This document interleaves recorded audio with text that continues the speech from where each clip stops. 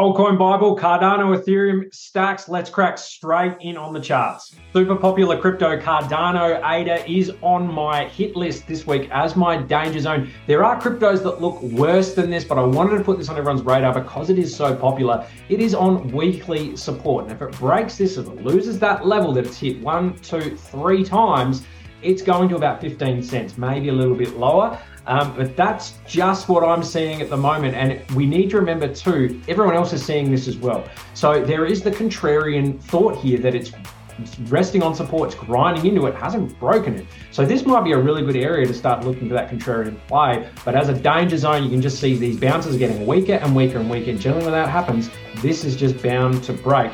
And then we could actually see a capitulation into this region here. It may not get lower, but this is an area prime for investors to be very, very keen on looking at Cardano for the future. So, right, looking at things a little bit different this week. You know me, guys, I like to keep risk very, very small, especially when the market reflects that. So I'm looking for narratives and things that will actually pull up cryptos based on the big boys. And that is Stacks right now for me. It is a layer 2 built on Bitcoin. So when Bitcoin moves, Stacks will move. Same if it goes to the downside, Stacks will move to the downside. But I've seen outperformance in Stacks of late versus Bitcoin. So I'm keen on this one versus other cryptos that are just hunting for liquidity, whereas this one seems to be running with Bitcoin's liquidity. So very, very important. Stacks has a history of falling into these downtrends and then breaking up out of it. So this is a pretty good spot to start looking at that. It's actually made a lower low. It's now building a fairly significant bull divergence here. You can see price action dropping on the bodies there while the RSI is growing. We're sitting on volume.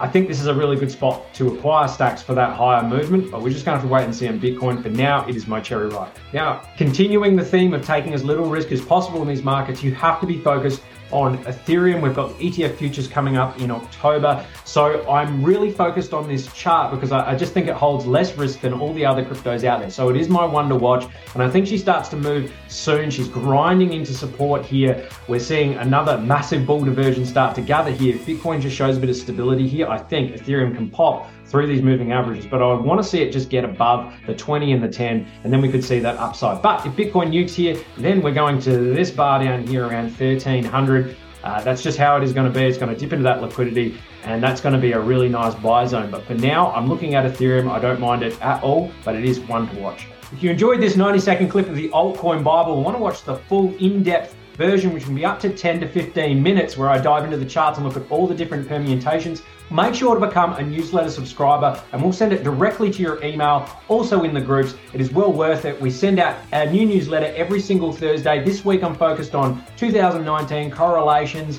where we see Bitcoin sitting, the entry and exit points leading into ETF and the halving season. Very, very exciting, guys. Make sure to become a subscriber. Looking forward to seeing you there. Bye-bye.